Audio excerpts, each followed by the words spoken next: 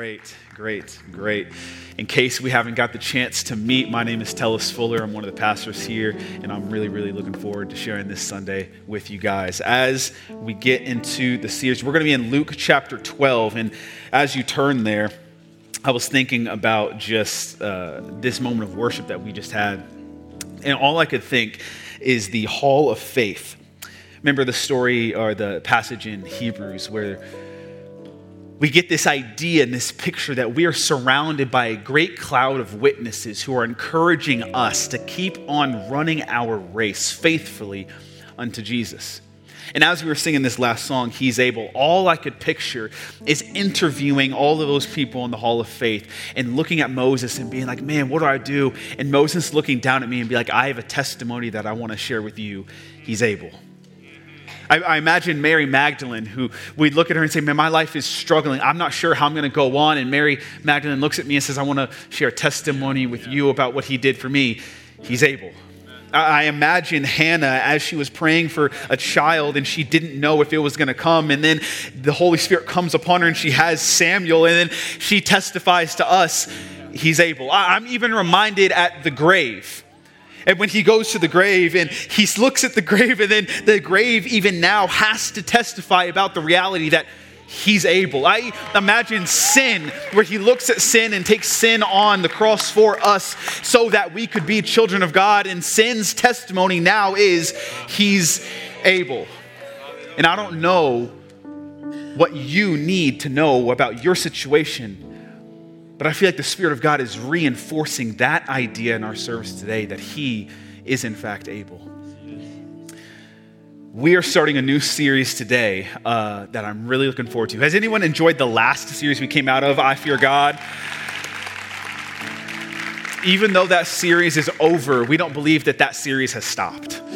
That we believe that God is still forming inside of us a people, a church, a bride who reverently fears God. And that's something that's going to be formed in us throughout the rest of our lives as a church, the rest of our lives as families and as individuals. And today we get to start a new series that I'm really looking forward to.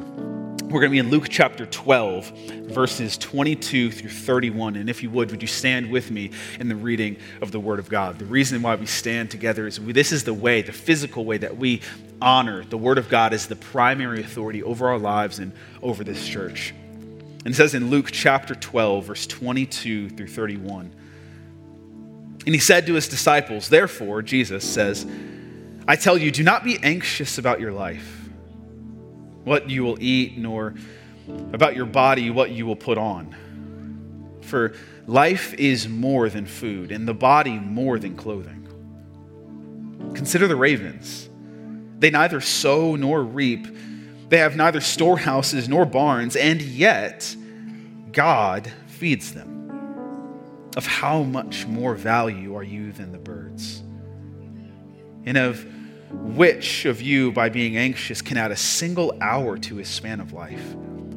If then you are not able to do such a small thing as that, why are you anxious about the rest? Consider the lilies, how they grow. They neither toil nor spin. Yet I tell you, even Solomon in all of his glory was not arrayed like one of these. But if God so clothes the grass, which is alive in the field today and tomorrow is thrown into the oven, how much more will he clothe you, O you of little faith? And do not seek what you are to eat or what you are to drink, nor be worried, for the nations of the world seek after these things, and your Father knows that you need them. Instead, seek his kingdom, and these things will be added to you. What I want to title this message and what we're titling this series is Money Talks. Money Talks. Would you pray with me for a little bit? Lord Jesus, you are absolutely the object of all of our attention. And you are the prize of this church. There is nobody else who we look at and look to. And you're here. Oh, minister to us. Give us ears to hear you. because you are talking. And Lord, if you're not glorified in any other place, would you be glorified in this place? And Lord, if you are not glorified in any other heart, would you be glorified in this heart? Father, we love you so much. And more importantly, you love us. Holy Spirit, empower us to live, look, and love more like Jesus today than we did yesterday. In Jesus' name, amen. Amen. You guys can take a seat. Oh, man. Money Talks. Money Talks. That's the name of the series that we're going to be in for the next few weeks. And the reason we titled the series Money Talks is because, we are about to talk about money. It's not that too creative, but we're about to talk about money. And it's this idea that, we're about to talk about money, but also money talks. Sometimes we have this idea that, if people have more money, they have more to say. That we ought to listen to people who have more money. And if you have a lot of money, maybe that means you have power, you have influence, you have some savvy, you have a secret, you're good at you have something I don't have. And the amount of money that you have actually says something to me. And yes, the reality is we're going to talk about money, and the reality that money does talk. But the reason why we're calling it Money Talks is because even though money talks, money also lies. And if we allow money to be the primary and loudest voice in our lives, we will go wherever it tells us to go. And just because something talks does not mean that we ought to listen to it. Did you know that money is actually the single biggest, greatest, or the single most talked about topic that Jesus talks about in all of the Gospels? Jesus talks about money more than he talks about heaven or hell. That's how much Jesus talks about money. And Jesus, when he talks about money, he's not even saying that money is inherently good or that money is inherently bad. No, the overwhelming sense that Scripture gives us when it talks about money is that money is powerful. And anything that is powerful has the ability to be dangerous. So the overwhelming idea of Scripture is not that money is good or not that money is bad inherently, but it is dangerously powerful. And according to Jesus, money is also tied to your heart. So in this series, we could call it a money series, or we could call it a heart series. Either one works. Because money and your heart, according to Jesus, are connected. There are a lot of warnings that we get in this context of Scripture about a lot of what Jesus is talking about. Luke chapter 11 and 12 goes into this moment where he's warning his disciples, his followers, about a lot of different things. He's warning them about the Pharisees, saying, beware of the Pharisees. If you remember a few weeks ago in our I Fear God series, this is the point after which Jesus says, hey, don't worry and don't be afraid of man who can kill your body. You should fear me. This is that same context. It's right after that. So he's saying, beware of the Pharisees. He's saying, beware of the fear of man. He's saying, beware of laying up treasure on earth. And then Jesus comes to say this, and he's saying, this teaching comes right after this teaching of the parable of the rich fool, a man who didn't see money as God saw money. And then Jesus has this really important point where I think it's important for us to hear. It says, and then Jesus turns to his disciples and says. So there's a crowd around him, and then Jesus all of a sudden turns to his disciples and speaks the text that we just read. Which tells me that Jesus is not giving this to everybody in the crowd. He's giving it to the people who follow him. So in the same way, if you are not a follower of Jesus here in this room today or watching online, this is not for you. Now, you can get a glimpse into how Jesus sees money, and I welcome you, and we welcome you, and I'm so happy that you're here. And please feel under no obligation to give, because Jesus is talking about his disciples in this text. He's talking to them. So if you are a follower of Jesus, if this is your church, then Jesus is talking to you. Don't be anxious. Don't worry about money. And then Jesus gives us what to do with our money. You see, he says don't be anxious because Jesus is revealing what we all know to be true, which is we are all obsessed with money. And Jesus does not just reveal it in order to just talk about it. Jesus always reveals something in order to heal something. You ever have somebody who just critiques something but doesn't give you any solution on how to fix it? Isn't that the worst? It's the easiest thing in the world to be a critic and to point out somebody's flaws or something that's wrong in an organization or something is bad or it shouldn't be that way. Anybody can do that. But that's not what Jesus does here. He's not just criticizing how we treat money. Jesus is, in fact, confronting how we treat money. But Jesus always confronts us in order to change us. And in changing us, he comforts us. Be sure that Jesus is revealing things, but he is revealing things in order to heal things. It's really interesting how the whole scriptures talk about money, because money is, you see God sometimes bless people with a lot of money, which is fine. And then sometimes you see God tell people who have a lot of money to give it all away. And then you see Jesus say, if you have a lot of money, it's really hard for you to get into the kingdom of God. And he also says that if money affects your worth, you ought to get rid of all of it. And he also says that everybody should give away a lot of their money, and you ought to give a lot of your money to God. It's like he talks about it in such an interesting way. And here's the reality. All of this comes together, and it does not mean that God needs your dollar. That is not what the scriptures teach. He is in need of nothing, or else he would not be God. He does not need your dollar. What the scriptures do teach is that you need to know if he has your dollar. He doesn't need it. You need to know if he has it. Because if you are in control of your money, then that means that God is not. Your heart and your money, they're tied in the Bible.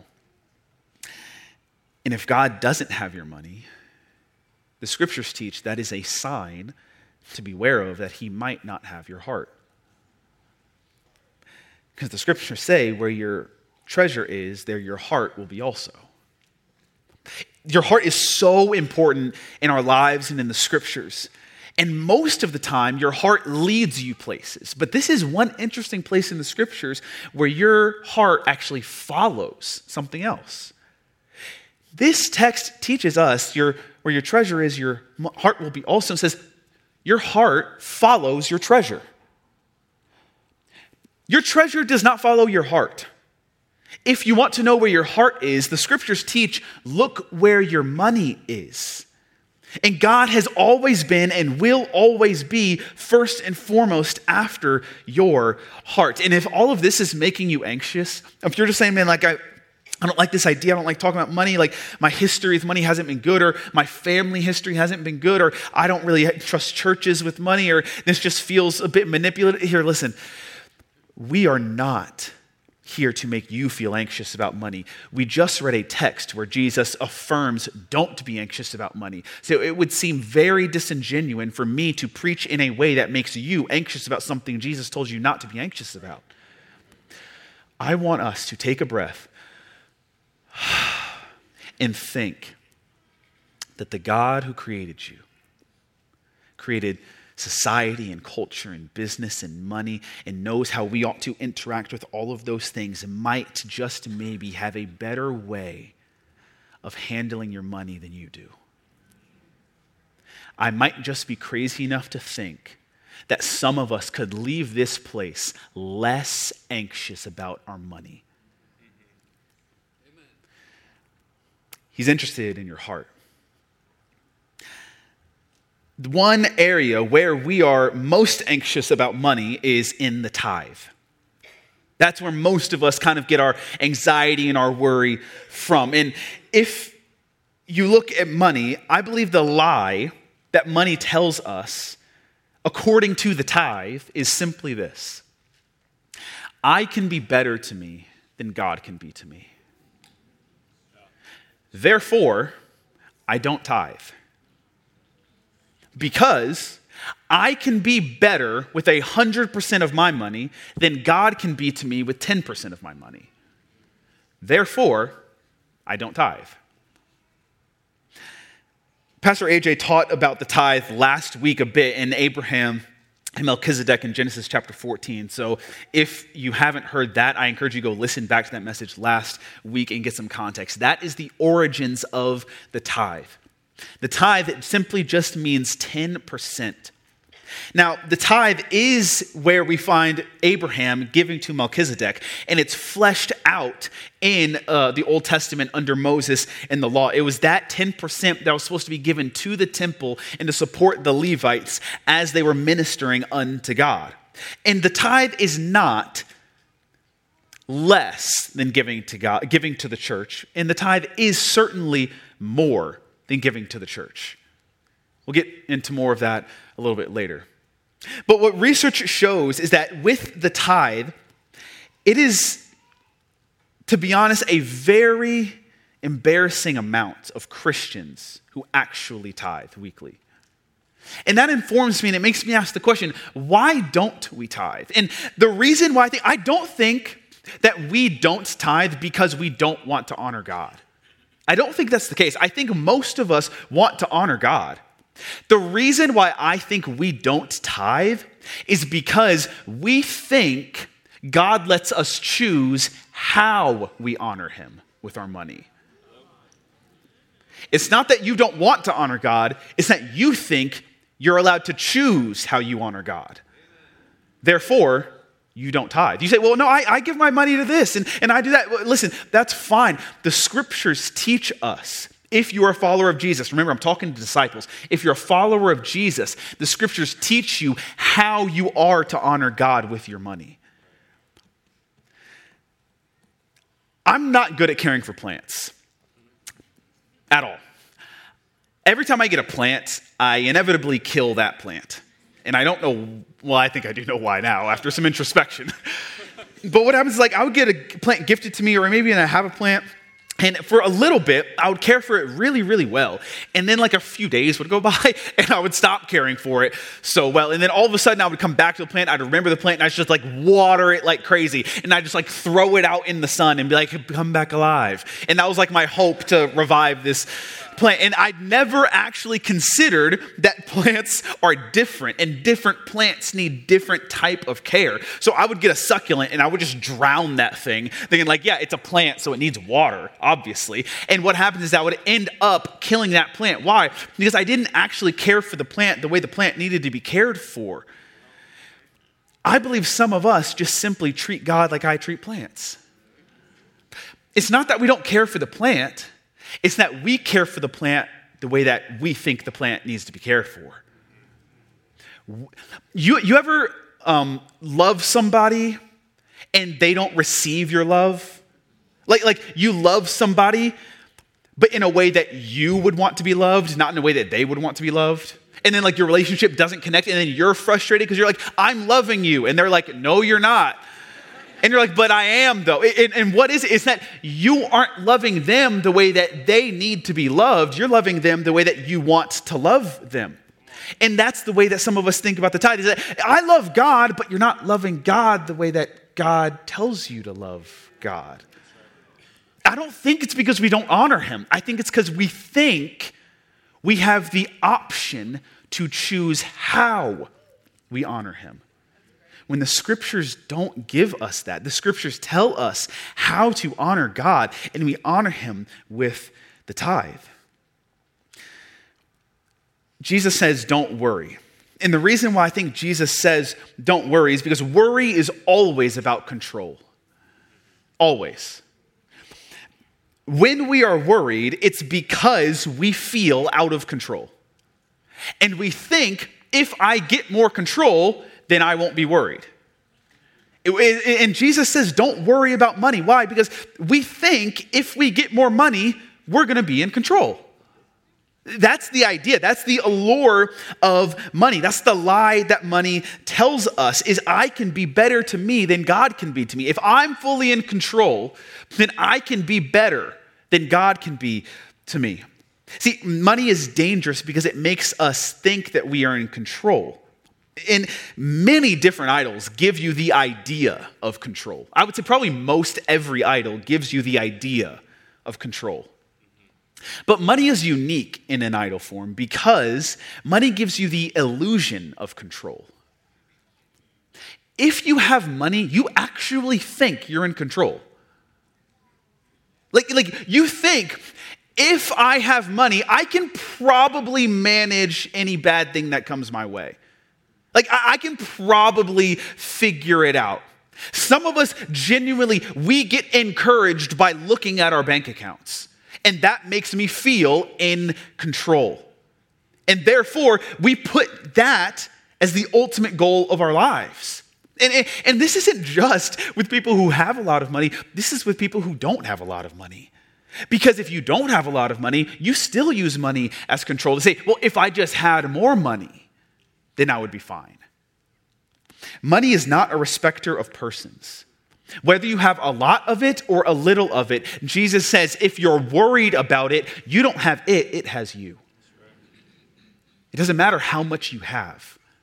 It means if you're anxious about it, if you think this will solve my problems and I can control and manage my life as long as I have more or enough money, then you do not have money, friend.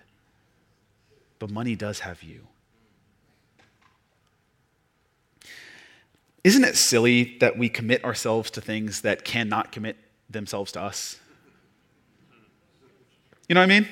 Like, some of us genuinely commit our entire lives to money when money has never, not once, committed itself. Has money ever committed itself to you? Ever? Has it ever thanked you one time?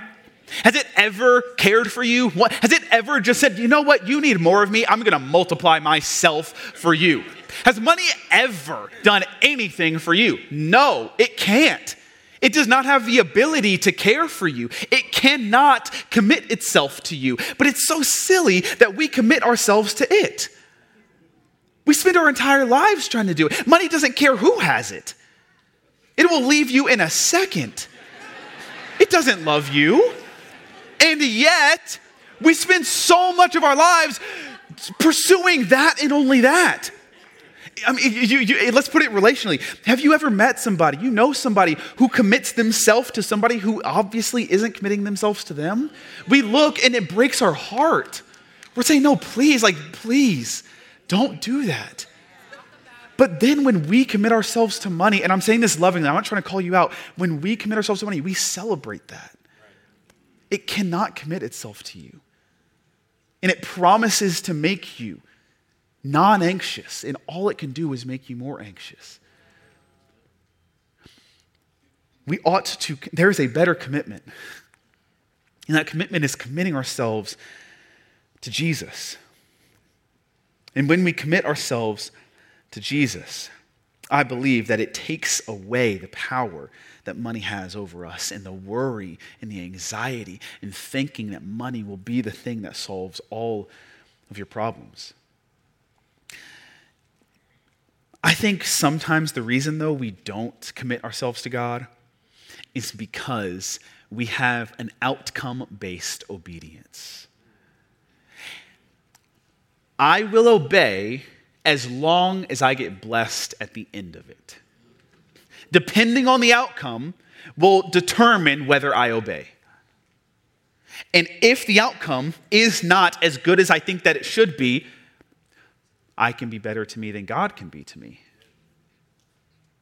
And we have this outcome. It's what I've almost called we use obedience like a boomerang.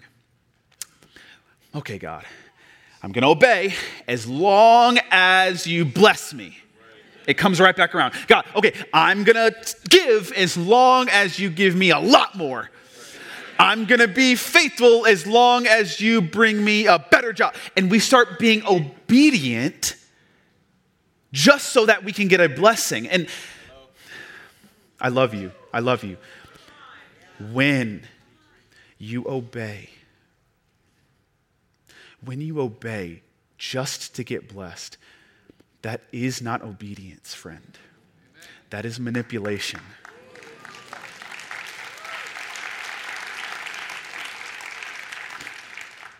And we ought not manipulate God. We cannot manipulate God, and we ought not to. There is a better way than an outcome-based obedience where we give to God so that I will be blessed. And he wants to bless you. Like this, guys, this is the craziest thing. That God wants to bless you for doing the thing you should already be doing. He is so good that he wants to give you good things for doing what you should already do. There are places in the scriptures where God actually blesses obedience. You look at places where the Ten Commandments, honor your father and mother so that your days will be long in the land. You should already honor your father and mother, but God wants to bless you when you do it. You look in John 15 when Jesus is talking, he says, if you abide in me and I abide in you, you will bear much fruit.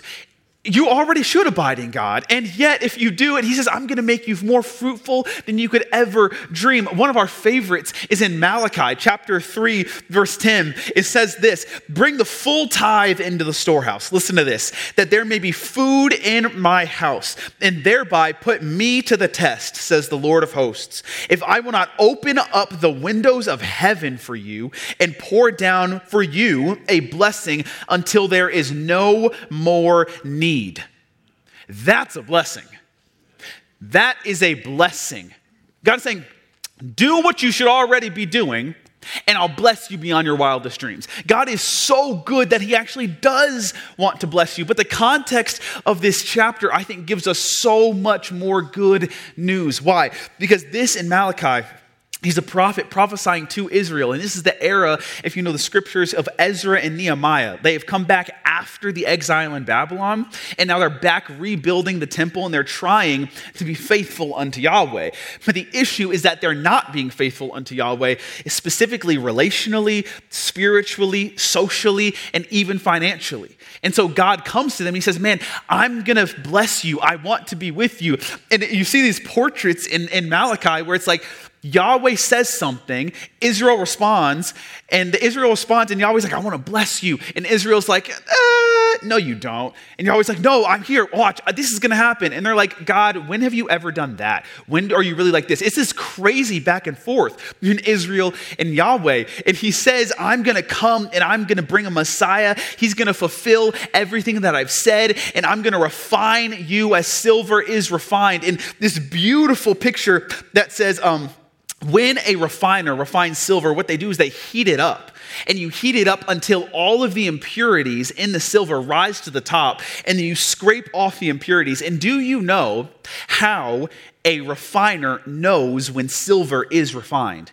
Is they look into the silver once all the dirt is out and they can see their own reflection. As if to say, Yahweh, when he refines you, he knows when you're refined when somebody looks at you and all they see is him.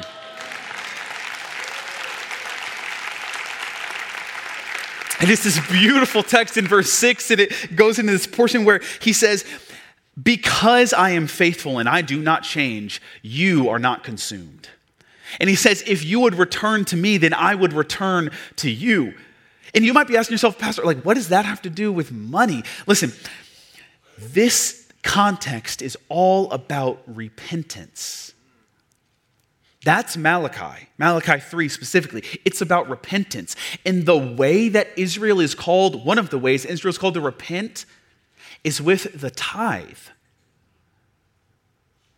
All of the sudden, God says, if you would just do what you already should have done, I would bless you beyond your wildest dreams.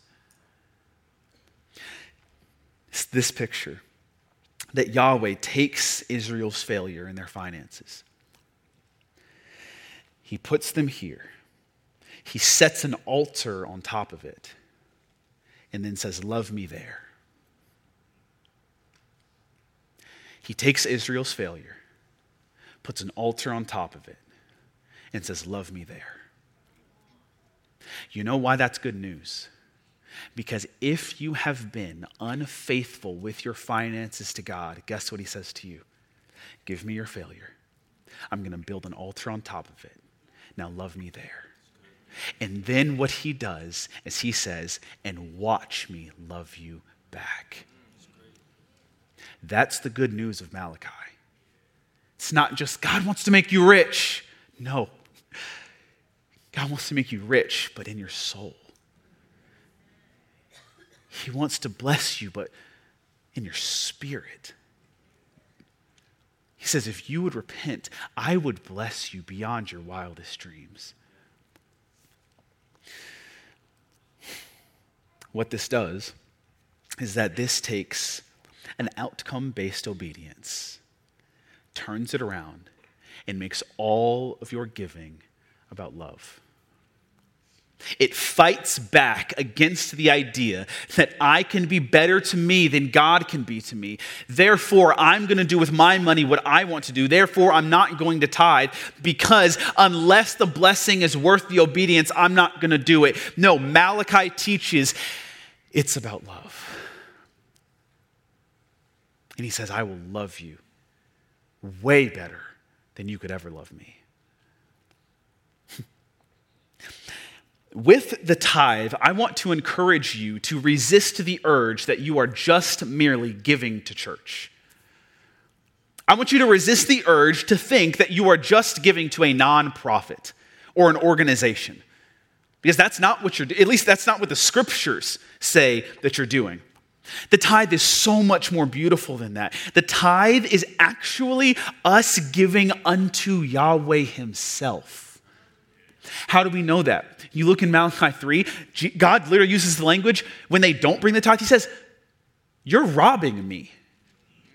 He doesn't say you're robbing the church. He didn't say you're robbing the temple. He said you're robbing me. He says, test me. This is the only place in Scripture, where God tells his people, test me. See if I won't do it. Be obedient with the tithe and see that I won't actually be more faithful to you and bless you. He says, test me. He didn't say test the church. He didn't say test your pastors. He didn't say test the generosity of others. He says, test me. So if this is actually not just unto the church, but it's unto God, then this is the reality. You might be physically giving to the church, but you are spiritually and actually giving to God himself. That means your tithe, or your lack of it, does not expose your relationship to the church. It exposes your relationship to God. And we think, he said one more time. If we aren't tithing, that lack of tithe, I love you, it does not expose your relationship to the church. It exposes your relationship to Yahweh himself. He's saying, give unto me. And that means actually, literally, practically, you are giving unto God. I was raised in a Christian home, and my parents taught me to tithe my entire life. And so every time I got any kind of money, whether it was I did anything around the house and they decided to bless, I didn't get any type of allowance, but let's say they gave me like any type of like blessing or whatever, I would be taught to tithe that. Or if I had a job, I would tithe that. Or got my first full-time job, I would tithe that. And my parents always taught me, you give the first fruits of your income. That means you don't give what's left over. Whatever you get, as soon as you get it, 10% immediately goes to God. They taught me, they didn't command me, they didn't make me. They taught me that the tithe is first and foremost 10% at least unto God himself, no questions asked, which taught me it really trained me to trust God. I trusted him with my money, whether it was a little bit or whether it was a lot. And it was this really practical and real reality that I don't decide if I tithe. It has been decided. I have tithed every single time I got money since I was a kid. Every time. And the scriptures teach that for the rest of my life, I joyfully get to give at least 10% of my money to God. Which means out of all of the money that I will ever make in my life, at least 10% has already been decided going first and foremost to God. That's what my parents taught me. That's what the scriptures taught my parents. And we go by the scriptures, and it trains us to actually now be faithful unto him. Have you ever, if you've been in church a while, you remember hearing those testimonies where somebody would be like, man, I've been faithfully giving, and I've been offering, and I've given above and beyond the tithe, and God has been doing so much. But to be honest, like I don't have money for rent. Like my car just broke down. I don't have a car anymore, and whatever. And then all of a sudden, like they get a check in the mail for like $2,907.13, and they're like, that's exactly what I needed. It's double what I needed. He gave me double for my trouble. That has never happened to me. Ever. Over 20 years of giving. It's never happened to me, ever. And it's this idea that's like, that's great, and I hope that happens to you. Like, God bless you if that happens to you. Great. What is this? Is it the cross? God bless you if that happens to you. I love it. That has never happened to me. God has never done that type of miracle in my bank account.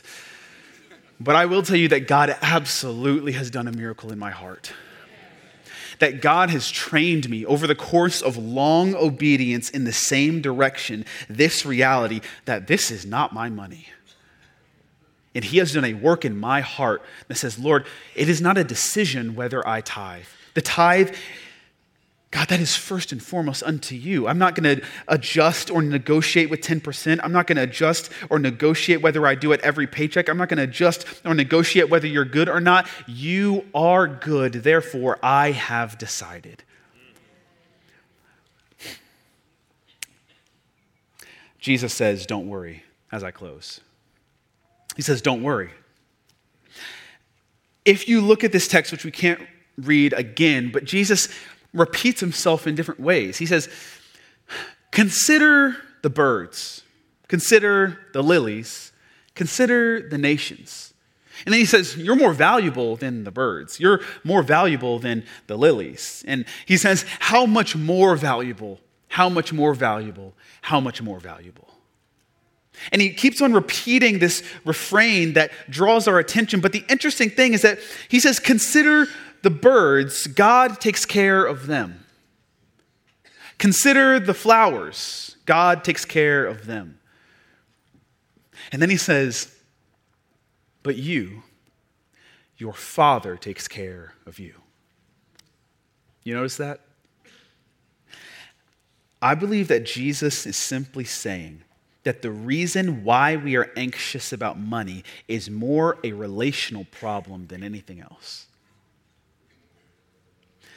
He's saying, the birds, they aren't made in the image of God, and I provide for them. How much more will I provide for you? I am their God, I am their creator, but I am not the bird's father. It says the flowers, how much more valuable are you than them? Yet I provide for them. I am their God, I am their creator, but I am not their father. He says, consider the nations who worshiped all these other gods. He says, they worry about those things. I am their God, but I am not their father. But you, I am your father. Jesus presents the idea that the reason why you are anxious about money is because you are looking for money to be what only a father can be. And what are parents supposed to do if not provide and protect? And how many of us expect money to do what? Provide and protect. And Jesus is saying, if you knew that he was your father, like really knew, not just that he was some God in the sky, but if you really knew that he was your father, a good father that we sang about this morning, you wouldn't be anxious about money, because you know why? The flowers, they're not anxious and he's their God. The birds, they're not anxious and he's their God. The nations, they are anxious and he's their God. You have a father. And a father always takes care of his children. Did you know that you are never not once called an adult of God? Bible doesn't call you that. You are never described as an adult of God. You are only and ever described as children of God. You never mature enough in your Christianity and following Jesus where God says, congratulations, now you're an adult. You know why that's important? The reason why it's important that you never become an adult of God is because a child is always dependent on their parents, and a good parent always supplies for their children. And so if you wanted to be an adult of God, you would forfeit God's care for you. And he says, so little flock, so children, you have a father who cares for all of these things, who are not made in the image of God, but you have a father. And when we are anxious and worry about money, what we do to our being worried about money orphans us from God, our Father. So, Jesus says, do not be like the pagans, the nations. Do not be like the flowers, and do not be like the birds. Instead, be like children. Because, verse 32, it is your Father's good pleasure to give you the kingdom. Birds get food. Lilies get clothes. Nations get food and drink. Children of God get the kingdom. So don't worry about money. Would you pray with me? Lord Jesus, we love you.